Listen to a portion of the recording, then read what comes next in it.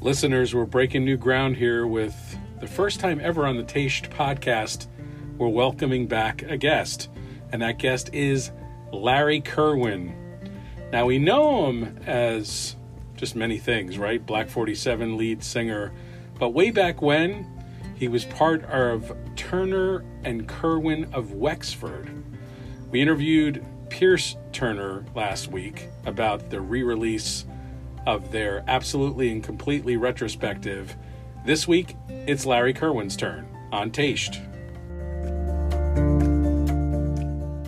Well, ladies and gentlemen, this is the first for Taste. We're doing like a part 1 or 2 of this podcast. So last week we heard from Pierce Turner, and this week we're going to hear from Larry Kirwan of the Turner and Kirwan of Wexford fame. First of all, I talked about this with Pierce. You know, what a tongue twister of a band name that he gave you. But welcome, Larry Kirwan. We want to really delve into this treasure trove, this time capsule you've laid on everybody, which is called Turner and Kirwan of Wexford, absolutely and completely. So welcome, Larry. Pleasure, Mike. Yeah. So let's dive into this. First question would be, what was the drug budget for this album? Because That's right. I have to tell you, there must have been some bog mushrooms or something that you guys did. Because I got to tell you, this is all over the map. I love it, by the way. But I just was thinking to myself, there's parts of it that are so focused, and there's parts of it that were just that hippie trippy prog stuff that was probably going on at the time. It was really a fun thing to delve into. Yeah, but everything on that album is focused. For one thing, I mean, I can see why people would say it's drug trippy and whatever. But if you take, say, The Traveling People, I think it's maybe 10 or 12 minutes long. Um, it did come together through drug trippy things. But when we recorded, we had been playing that version uh, for a couple of years, I would say. So it was down. We knew what was going on and how to raise the levels and how to bring the Traveling People to life. They were the Tinkers, as we knew them, to life through music. So you had the Ewan MacColl song, which some people know, The Traveling People. And then our idea was to have the words there, MacColl's lyrics, but then to take it into an almost symphonic thing where you could travel with the Traveling People around Ireland, and someone who was listening to the vinyl at the time could actually visualize what it was like to be a traveler in those days and to travel around the roads of Ireland. So we knew exactly what we were after. Not sure it always came to pass, but we were focused. Yeah. Yeah, yeah. Well, when you really take a look at the album, there was a couple of impressions I had. I mean, you had some of the things that Father Riley Says Goodbye, another one that was a real long song, and obviously The Traveling People, again, real long song, and that does kind of would put you in the prog rock category, but yet it didn't have those, wildly musical twists and turns. And I talked about this with Pierce, that it was really kind of British folk. It was Elizabethan things. Like I heard I heard things like Lady Jane and As Tears Go By from the Stones in that. I heard a little Richard Thompson in that. There was a lot of things that I heard in the album, which would include, Hunky Dory Bowie. It was just an interesting trip. I mean, obviously, as an artist, you're going to take whatever you were absorbing and then reinterpret that and make it your own in some way. So, apart from the bog mushrooms, of course, what what were you? What were you? What was your food musically, and maybe even from a literary perspective that was forming what was going into this music you were doing at the time? Well, You got to remember where we grew up. We grew up in Wexford, and so for radio, you were listening to the BBC, you're listening to RTE when it was pretty out there, and you're listening to Radio Luxembourg, you're listening to John Peel, who was introducing all these new sounds every week. And then we were reading whatever. I was reading a lot of Graham Greene, reading Tolkien, um, reading Sean O'Casey. It was a lot of different influences came to pass. And then Pierce and I grew up in this really interesting town called Wexford, where a lot of people had gone to sea, including my father. My father was a merchant marine, merchant seaman, and he was a great dancer, and he brought home tango records and cha-cha records. So I was listening to all that stuff. So when reggae came in and music like that, I knew it already. I knew it through the tango music of South America, and you could just feel it. And you could also get AFN, American Forces Network, late at night. So you were hearing James Brown, and you were hearing, uh, all the great black performers. So it was just this wash of influences. So we weren't saying that we were going to, imitate David Bowie. David Bowie was part of us already at that point. He was an influence, as were Pink Floyd, as were Shauna Reid, as was Chopin, Mozart, as was opera, because Wexford had an opera festival every October. So you got Italian opera in. So we were just, And we had an overload of music and influences.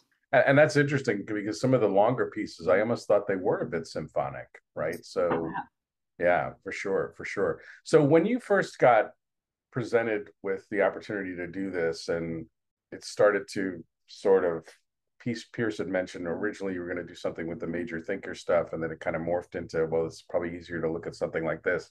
When you first landed on this music, and maybe it had been a number of years since you had listened to it, what was your first initial reaction to it? Was it, I would imagine for the rest of us that don't have previous albums in our canon, it would probably be almost like going back to an old photo album of the 70s and watching what you were wearing and doing at the time. So take us back to when you were first starting to look at this and the remastering process. What was your original reaction with this much distance and time in your life going back to these songs? Well, for me, I can't talk for Pierce. For me, it was wow, what a time we had in the 70s when we came over here. I mean, this country was an exciting place at the time, and we traveled pretty much throughout the country, whether playing Irish bars where we played this music in it. Can you imagine even in playing this music now in an Irish bar? But back then, the country was happening musically. Um, Punk was just breaking out, reggae, and uh, all different types of soul. You had so much music, and the country itself was becoming liberated, including sexually, which was a wild trip to move through America at that point in time. So that was my first impression. Is like, wow, those were great days. And then listening to the music, I've never forgotten the music. If you come up with a song like Father Riley Says Goodbye, it doesn't just float away from you. Every now and again, a line of it will come, or I would hear Pierce's voice, or I would hear my own voice in my head. Uh, so it was great to become familiar with it again and to realize that we were really original. You bring up a lot of influences and everything, and the influences were there. But here were two guys from Ireland who really didn't give a goddamn what anybody else thought about us. We were on a musical mission to make original music. And that's always something when you set out to do that, things happen. Like the same thing happened with Black 47 years later. When you set out to do something without caring what anybody thinks of except yourself, then you do things. When you start to think about, does this person like me? Am I worried about this criticism? Then you become small. But when you're thinking, I'm going to do something special, and Pierce and I had this great intertwining. I often thought that we were 50% of us was alike, and then we had two other 50%s, very different people. So we had like 150% rather than 200%, but it was really like a fist, you know? You take the girl next door, the track on there, that's the first track about lesbianism to get national airplay. And that's saying something. You got two guys coming from Wexford who did that in America. And when I was playing Girl Next Door, when I started to play it again on Celtic Crush, you know, you're always looking for music that fits together. And I found that with Girl Next Door, the music it fit best with were the Sex Pistols, the Clash, and the Undertones. When I mix those together with Girl Next Door, and then that makes sense because we were playing in CBGBs at the time that punk was exploding. So there's all these different types of influences, and coming back to it was great to rediscover it and to put it out in a form with the remastering that people could really hear it and say, when that was made, the blackout was going on in 19 whatever it was 1977. So it brought back all those memories of living in the East Village at the wild time it was, and how New York was wild at the time. Anyone could come here and and live for very little money and just make enough money to live on, and the rest of the time you were devoting it to creativity. So a lot of different things came back to mind. That's great. I want to kind of go back to the girl next door because it's a great track. But one of the things that I really got is somebody that's been following both of you for years. And I love what you just said about there's a 50% where you're dead like alike with one another. Yeah. And then, so it's not one plus one is two with you No. guys. It's one plus one equals one and a half. Right. I totally get that. But it is also interesting as a fan of yours for so many years and a fan of his for so many years to really understand what the blueprints that would eventually be you and Black 47 and would eventually be him and, being Pierce Turner that you could see in this collection. For my money, I do think Pierce Turner is as about as close as we have to a Brian Wilson. I think he's got a offbeat, and I mean that in the best possible way. There's an offbeat pop sensibility and an orchestral sensibility to him that to me is like Brian Wilson's smile. I really do have such a high esteem for him. And for you, not so much, but still. Anyway, I mean, that was too easy. That was too You're easy. right. Yeah. And you're good too. No. Um, but for you, obviously, Larry, we've talked about this in many, many years, but there's so many of my favorite Black 47 songs would have been character driven and they would have been little novellas. You know what I mean? Like, the husband beat me up so bad I'll never get it up again, and I got caught, and blah blah blah, and yeah, we can run the tape back and post, but the thing with it is that you definitely could see the blueprint of what you would eventually become and what you'd eventually become. I think I'd leave it at that. So do you kind of see that as well in a song like The Girl Next Door, because I think that that's again been somewhat evocative of not everything you've produced, but there's certainly you could pick out a number of songs from each Black 47 album where it's character driven and they almost the lyrics could read like a mini novella. Well, let me begin with Pierce because I have an inside view of Pierce because I remember him. I mean, we always knew each other knocking around Wexford, but from about the age of 14 or 15 on, we were kind of thrown together, maybe more like 17 when we really got together. But I was aware of him as a person, and you're right, he was really influenced by Brian Wilson. And I think your analogy is really right. He found Brian Wilson to be a genius, and he is. And I don't know whether he didn't set out to become like that, but Brian Wilson had a huge influence on him. Pierce doesn't get the credit right now that I think he should have got. He was one of the great Moog synthesizer players, because we got this Moog synthesizer and we didn't know we didn't even know how to turn it on at first. But then, because in Ireland, the Echoplex was a big thing. That gave you great sounds. So we thought, well, stick it into a goddamn Echoplex. Let's see what happens to it. And all of a sudden, we got this sound that was like majestic and mighty.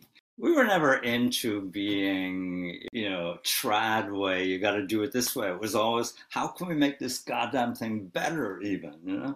So Pierce pioneered all that.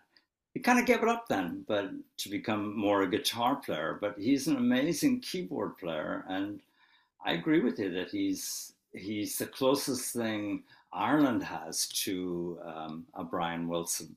The 3 Minute World album.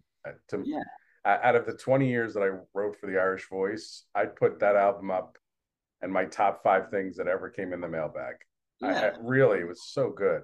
he's great. He's never bowed down to any kind of pressure to be anything but himself. He wouldn't even know how to imitate someone else.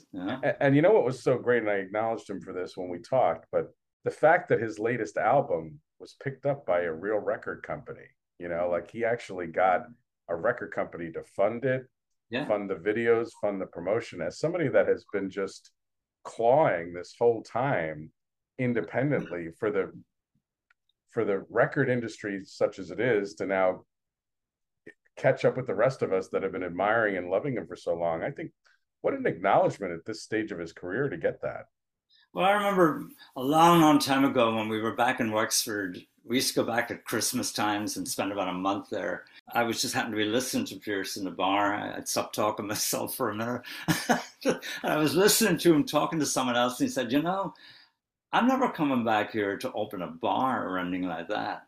This is what I do. I make music. I make original music. That's what I'm going to do for the rest of my life. I thought that was really great hearing that.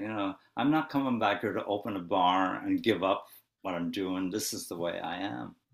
And he's a unique person. And I think he's an Irish national treasure. I hope he gets more recognition. But if not, he has made some great music and original music that no one else could even dream of making because it comes from Pierce. And that was what Turner and Kirwan was about, was that it's us. And whatever we come up with is going to be goddamn original. You mightn't like it.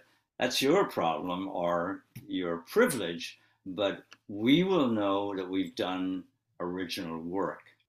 And to get back to The Girl Next Door, because I just remembered something about that. In the East Village in the 70s, there was a very big lesbian scene. And you just kind of got caught up in it yourself because you knew someone or whatever.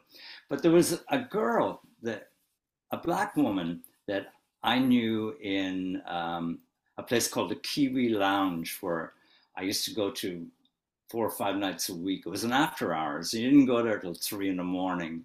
and usually stayed there till 9 or 10. She was the bartender, and we became really close. And I could never. I thought we were going to something would happen with us, but it never did. And one, one Sunday, I was walking through the West Village, and there was a parade coming along. I was really hungover, and after been out drinking till noon or whatever it was, and I see this parade coming, and I see my barmaid friend in the parade. I thought, oh, I won't give her name. There's Miss X. And then I look up, and it was the gay pride. And she's passing me by at that moment, and she looks at me and goes like, "You're finally getting it." And that was the genesis of the Girl Next Door. That's really funny. That's funny. So you're right in my way that, I'm a playwright too, so I tend to concentrate on character studies in songs. That's I exactly. didn't set out that way, but I became that way more through Black 47, actually. Yes, but what I'm saying though is you can almost see a little kernel of that in a song Yeah. like "The Girl Next Door." Yeah. It was always there. Did you tease it out and expand it? Certainly in Black 47 for sure. And we're going to talk a little bit about your playwriting and the new musicals and the things you have coming up when we get back for the break.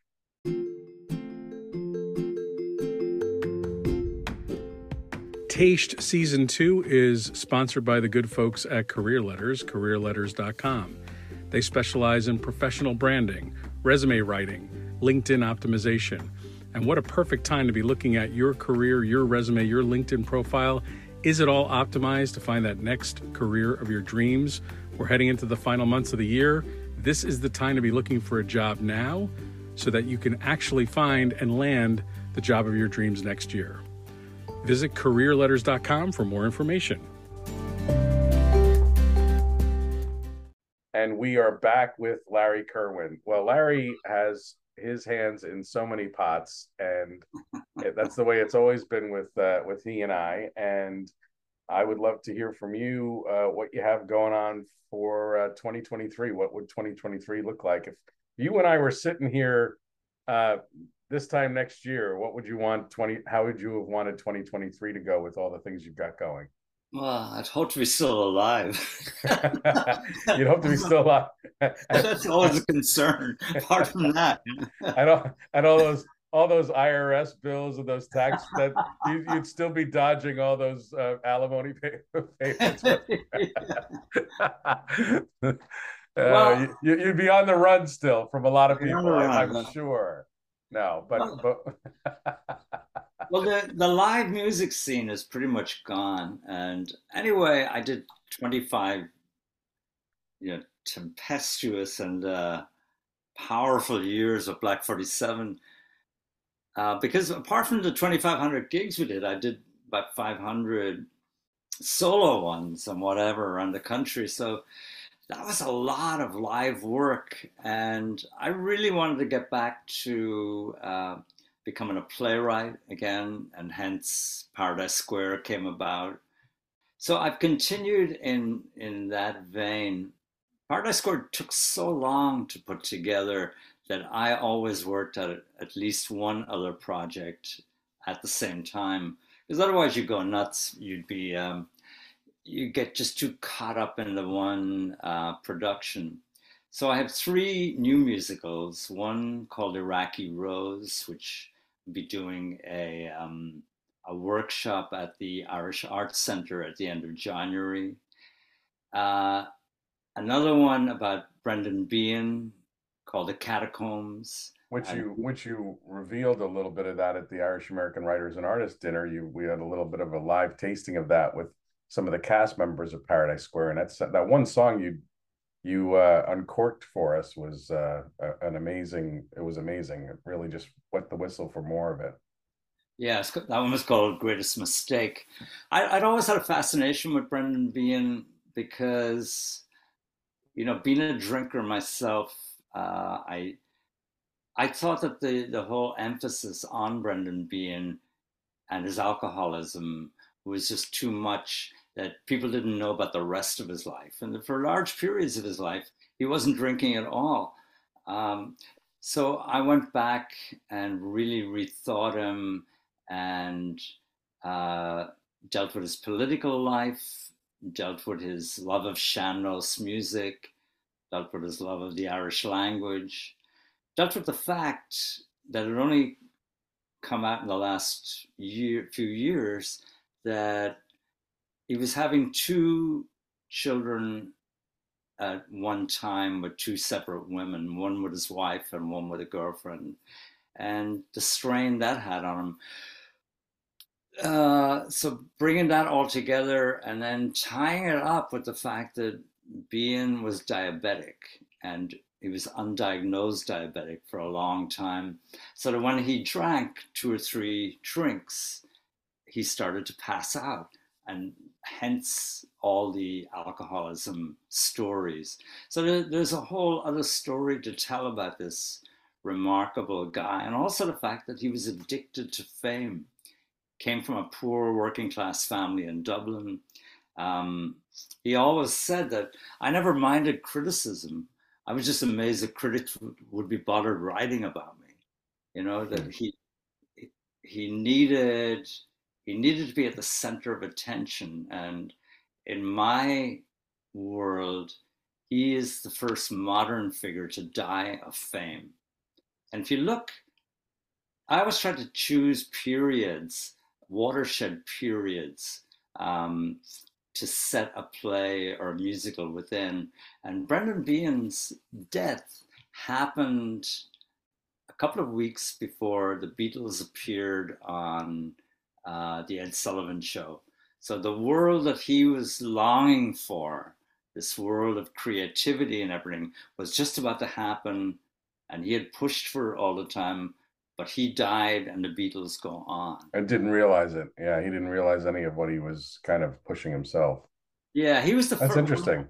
He was one of the first non-BBC voices, upper class voices, to be featured on BBC Radio. Up until then, if you came from Liverpool or you came from Dublin, Dublin working class, or you came from Belfast or Glasgow, you didn't get on the BBC because it was just for people who went to the best schools and whatever. And being appearing on there with a few drinks, being interviewed and making fun of the interviewer who was trying to make fun of him kind of opened up the whole BBC television and BBC radio to working class people. So I get all that into this this story about him called the Catacombs. The Catacombs was a place in Merrion Row in Dublin where drinkers went when the pubs closed, and a lot of people like Patrick Kavanagh and J.P. Dunleavy, who wrote The Ginger Man, and Brendan Behan, they gathered in this place. So this is where the some of the action takes place. So that's two of them, and the third one is a two-hander. I'd always wanted to write a two-hander, just musical, because when you write the big musicals, it's harder to spend time on the main characters. But if you only have two in it, and I could never figure out what to set it about. And then when Ric Ocasek died, I don't know, it had a big effect on me. Remember, he and I produced Fire of Freedom for Black 47, and we became really close. But then I let the friendship just. I wasn't into hanging out with famous people for whatever reason. I've never really liked it. I've always found it a little bit, they need a lot of maintenance, that type of thing. Rick wasn't that way. He was very quiet. And I just realized, man, you know, he and I could still have been friends all this time because we got on really well together, but I didn't choose it. And he was always open to it. But then I went on the road with Black 47, and the road throws everything out of proportion. You get back and there's things you have to do, and you're not getting in touch with friends and everything. I'm only finding now after Black 47 ended that I'm actually getting back in touch with people that I've met over the years. You just didn't have time for it. So, to make a long story short, with Rick's death, I decided, let me place these two characters in a rock and roll setting. I set it in my own apartment that I used to live on Avenue B and Third Street, which is a wild area, and I set it in the '80s, and it's about a couple who are in a new wave band, and they they're starting to happen in the East Village, kind of like the way Major Thinkers did, and then they get a break and they get on MTV, and they're the toast of the East Village, and they get an opportunity to go on the Letterman show, and the guy doesn't show up, and of course the band breaks up. The girl has a breakdown. She goes back to her upper class house, suburbia life, and suburbia life. then She the, she marries, has a kid, then a and knock on the door. the ex-manager gets in touch and says they're making a movie about the East Village. They've heard one of the songs by your band and they want another one, and they're prepared to pay a lot of money for it. And she goes back to find him, and that's where the play starts. So it's like, can they get it back together musically, and can they get it back together romantically, even though she's married to someone else? Well, I know the All the Rage is the name of the show, or the it was the working title when I saw it, and I was privileged to be Oh, at the that's Cell Theater when you workshopped it, and I loved you in the '80s. I mean, God, that could just slay the top 20 right now. It was such a beautiful song. I just loved it. I thought it was so amazing to watch the two-hander like that. And to your point, there was a place for you to really delve into just two characters, creating them, crafting them through the song, through the story. I could totally see why that would have been a bit of a drug for you, given how, you had to create this giant world that was Paradise Square and everything that came with it. So I want to go over to Paradise Square for a second, because you and I spoke as it was going into previews in Broadway. You were the second guest in Taste, right? So here we are, all those months later. You had the Tony Awards. It's now off Broadway. It's closed for now, and I know I'm sure it's gonna have a life of its own elsewhere. But now that it's a little bit in the rearview mirror for you, what was that experience like for you? I mean, what was it like to sit there in the audience and have one of your things be up for a Tony, and then to have the win with the best female vocalist? That must have been such an amazing night for you. I remember thinking it was very long. It was long. I was watching it, and it was very long. Yeah, it's great when you see an idea that you had way back, and which we brought to life as Hard Times at the Cell, and then go on and get so many people involved with it creatively and financially and emotionally. Um, it, it was a big thing, and it was a draining thing also.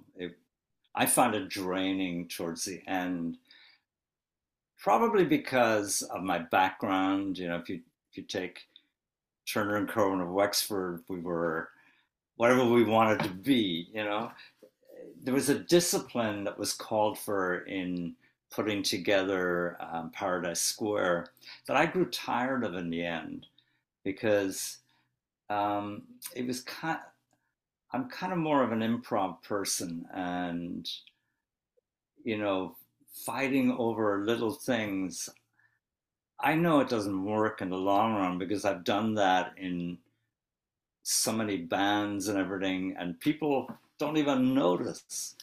What was important to me was the message, was that back in the 1860s, Irish immigrants fleeing the famine or the Ungurta Moor, and African Americans fleeing slavery or enslavement meet in a dive area of New York called the Five Points and create a new culture and create a new people. And we're able to do that at the worst time in American history, Civil War. And we're able to come together and do something positive. We're able to create tap dancing, the music that would come out of going to vaudeville.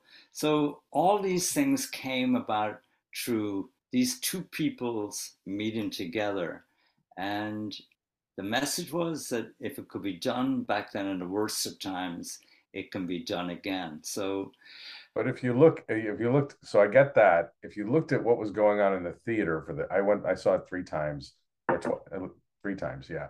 I saw it 3 times, and what I could tell you was that in every time I went, and you talked a little bit about this is a 12-year journey, right? So you started it out, then boom, there's Black Lives Matter, and then boom, there's sensitivity to Stephen Foster songs, and boom, there's this, and to your point, there might have been nitpicking here and here and here. And if the message was that there was an Irish and the African Americans came together, created a new culture and a new shared experience, my experience being in that theater every night I was there was that there were definitely, I think there was a church, a busload of Baptists the one night I was there. And when there was the jazz tap, they all stood in their feet and they were dancing like crazy. And then literally the other side of the room was the Irish, and the jigs would come up and they would all do their thing. And then the whole theater would get up collectively when they would meld together, and certainly for the big powerful finale. So it was really one of the things that I thought just there was that, man, if the streets outside of the theater behave like what we just saw here, that there was each one of those cultures found something that moved them to stand up individually and then to stand up in a collective experience. I thought, oh my gosh, if this only had one airing and that did that one time in that theater, that would have been a success. Never mind the Tonys. It was incredible. yeah, and one of the things, I mean, I'd always had intros into Black life because I lived in the East Village when African Americans lived there, and the place I mentioned earlier, the Kiwi Lounge, that was pretty much, it was about 60% African American, 35% Latino or Latina, and so I knew Black life and everything, but when we got together and we spent a lot of time up in Toronto doing workshops, and then we did it in Berkeley, and then in Chicago. I was living with the the Black people again, and everyone was moved by this experience that we were all part of a family. So I didn't even see people as being black or white. After a while, it was, and that was the way life should be. But that's what struck me was that, you know, black people and Irish people share so much, and yet they're kept so far apart um, by people on both sides, you know. Um, but when, Well, even in the theater, I mean, again, maybe it was just the nights I was there. Even in the theater, I didn't know if it was a busload of Baptists or whatever, but there was a black side, there was an Irish side, and then there was like, even there that I could see a delineation because for whatever reason, well, you only gave me cheap seats. Maybe that was it, but I was always in the very back. but you can see all the audience. That's what I'm getting after. I was in the Yeah. back row the 2 times I was there. I was there in the top. Again, bad seats. Thank you very much for that, Larry. But but anyway, it was a unique experience. That's what I'm saying. You could see the Yeah. I saw the audience probably in a way that you may not have if you were in towards the front, in that it was to the left, to the right, everybody together, which is great. So you also have tours coming up. I'm sure you have the annual trip to Ireland, and you've got Celtic Crush that's also going pretty strong. Yeah, I've been doing that for 17 years now. That's amazing. Incredible. Yeah, and I do it improv every week, and um, I treat it like a gig, like a because that's what Black 47 was. You know, I wrote out a set before each show, just in case I had some kind of a mental breakdown or something. But in general, after the third or fourth song, it was like try to set out, and then we'd go with it, and that's the way I treat um, that the Celtic Crush on Sirius XM. You just go for it, and amazing things happen on it because of that. You know, because you're forced to confront the music in a way that you mightn't if you thought about it too much. You know, it's music is very visceral and it comes at you, and you know that yourself from from listening to it. Everybody does, but when I listen to it, I have to react straight away and give my first impression because it's three, two, one, and I'm on. It's like, what am I going to say? If I say to myself, what am I going to say? I'll just screw it up. I got to just go. And because I've been around music so long, I think it's one of the reasons people like the show because I'm often given the impression a musician would have of the music rather than um, someone who just appreciates the music. And that gives an insight into music that um, the regular listener mightn't actually think about. You know, I can talk about people like, say, Shane MacGowan. I know a lot of these people well, as well as I wanted to know them. You know, and without giving any tell-alls or wearing like that, I can let people know what's it like to be on the road and in a band, because every band goes through the same things: the Right. travel, the dislocation. It's a lot easier nowadays. But I remember when in the 90s, when Black 47 would head off to travel the country, by the time you crossed the George Washington Bridge, you were in a different world. Your home life, everything was behind you, and you called home and everything like that. It was a very different thing. You were cut away, as was immigration. And when you left Ireland, you never called home or anything like that. And most people didn't write letters very regularly. I actually did because I was kind of a letter writer. But um, On the onion paper. yeah, on whatever. we But had we had the onion paper, and write the back and the front of the onion paper because you wanted to get it into under the weight of the one stamp. I mean, exactly. onion paper, my God. But that's, being able to see it through the eyes of a musician, to be able to let the listener know what it's like to Yeah, be a musician. That's a privilege.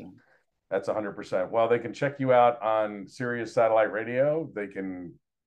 I'm assuming the Black 47 website's still up. Is that where's the All Things Larry place that people can find you and get in contact with everything you've got going on in 2023? I think the best thing is my Facebook page or the Black 47 .com site, or Fans of Celtic Crush, just now Christopher Carl's Fans of Celtic Crush. And then there's a Black 47 Facebook page. It's all over the place.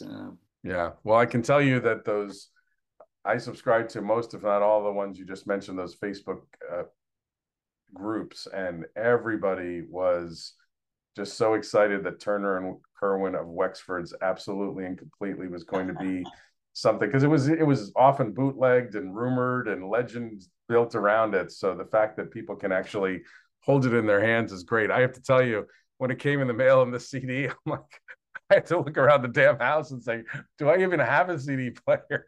I know, I'm the same way. I had to go out in the car and listen to it in the freezing cold to prepare for this interview. But anyway, Larry, always good to talk to you, and best of luck with the album, and looking forward to seeing what's on the horizon in 2023. Right, Mike, and the best of luck to Taste. All righty. All right.